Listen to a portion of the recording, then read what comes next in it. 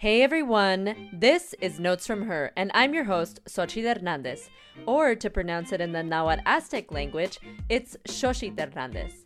Notes from Her is the podcast that encourages women and others to embrace their inner multicultural melody. Usually, I interview women of color musicians and performers, where we talk about their stories, culture, music, and art. But, as some of you may already know, Notes from Her will be having an interruption to its regular podcast style to report on the Black Lives Matter movement.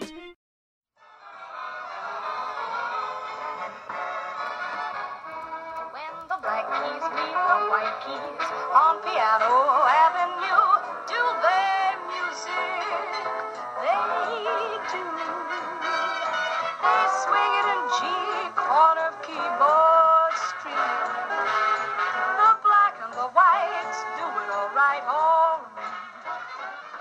All right, everyone. So, in light of the Black Lives Matter movement, Notes from Her's amplification of women MOCs, and a special birthday, this is a special Blast from the Past episode honoring 100 years of MOC Hazel Dorothy Scott. Hazel Dorothy Scott would be celebrating her 100th birthday as of June 11th. A black woman, history maker, and trailblazer before her time, Hazel Scott, referred to as the, quote, darling of cafe society, was a Trinidad-born, multi-talented woman who left her reckoning force in music, television, and politics. Hazel Dorothy Scott was born in Puerto Spain, Trinidad, on June 11, 1920, and immigrated to the States when she was just a young girl. At the age of 8 years old, Hazel was a child prodigy and auditioned for the world-renowned Juilliard School of Music. Even though the standard student had to be at least 16 years old, her performance of Rachmaninoff's Prelude in C-sharp minor was enough for Professor Oscar Wagner to accept her into the school and take her under his tutelage. She is a legacy in the jazz world who had dual success in classical music as well as Broadway musical theater, who was one of the first artists to fuse jazz, boogie, and classical music. Not only was she a brilliant musician, she was also a film star who often played herself. She was also a radio show host and the first black woman to have her own show, which was The Hazel Scott Show. She was the epitome of a multi-talented star who was also a civil rights activist before the movement in the 1960s even began. Hazel refused to play for segregated audiences, organized a solidarity march in Paris to the U.S. Embassy in solidarity with Dr. King's march in Washington, D.C., and also demanded she be paid as much as her white counterparts. It was her unapologetic outspokenness against racial discrimination which inspired African Americans and civil rights organizations to pressure the state into enacting the Public Accommodations Act in 1953. Because of her civil rights efforts, she was unfortunately blacklisted by the House Un-American Activities Committee, also known as HUAC. Her name appeared in the Red Channels, a report of communist influence in radio and television, in June 1950. She appeared in front of the committee, speaking out against the U.S. government's target on entertainers such as herself. Though she worked to clear her name, the committee still found her suspicious, and in the weeks to follow, The Hazel Scott Show was canceled.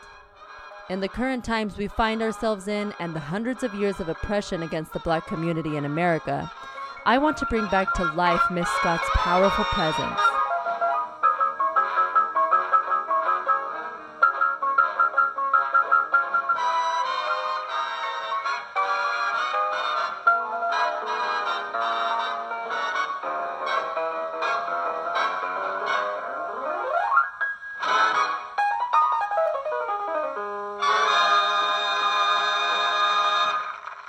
Miss Scott, America has always found itself in political and social turmoil in regards to racism and discrimination against black people and other people of color.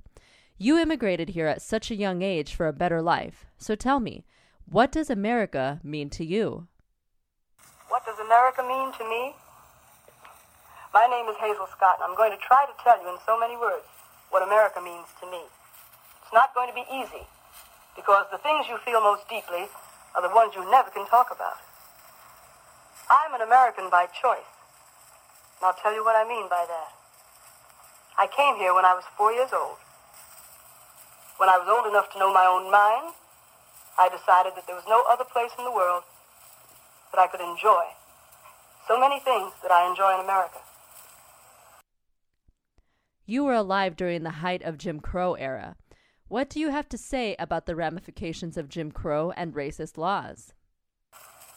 When you see me, because I am a Negro, you automatically would think, what does she think of Jim Crow and racial prejudice in this our America? I think that Jim Crow doesn't belong anywhere in this country of ours. I also think that we are the ones that can talk about it because we are the ones to whom it happens. I'll tell you something else that I think about America. I think America is as big and as strong as its weakest point. The United States of America has racism ingrained in the fabric of the country's establishment and continuity. If we are called to change and abolish that, how can we start? And I think that as a Negro, it is my duty to speak out against injustice, because it is up to a Negro to be the conscience of this great land of ours. When a bigot faces the person whom he would offend, he cannot possibly recite the lyrics of the Star-Spangled Banner. Bigots don't belong in this country. It's too great for them. It's too good for them. So let's take care of them in our own way, in our own time. Are you hopeful for the future of this country in abolishing racism and racist systems of oppression? I have a son. He's 4 years and a half old. I want him to grow up someday to find that this country of ours, which has improved so much in the last 100 years, will be improving all the more, all the time. Someday I hope that he will see, even if I don't live to see it, all racial prejudice eliminated as one removes a cancer from the body of a loved one in order to prolong its life. Just months after this interview with Philadelphia station WFIL, Hazel Scott would be forced to leave the United States and seek refuge in Paris, France, after being blacklisted by the American government.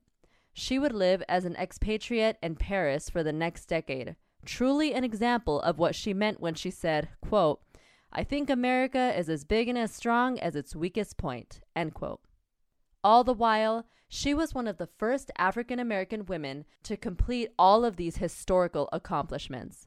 Hazel Scott is an inspiration to artists after her, like Nina Simone and Alicia Keys, who, at the 61st Grammy Awards, said before a performance that Hazel Scott was one of her biggest inspirations, especially after seeing Scott play 2 pianos simultaneously, which, by the way, Alicia Keys learned to do as well. For more information on Hazel Scott, I and a colleague of mine, Matthew Yahara, actually created and built a website in honor of Hazel Scott's 100th birthday celebration.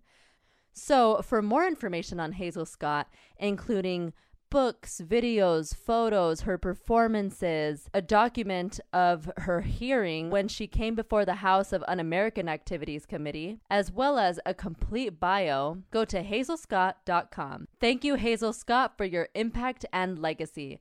After 100 years, she still lives on.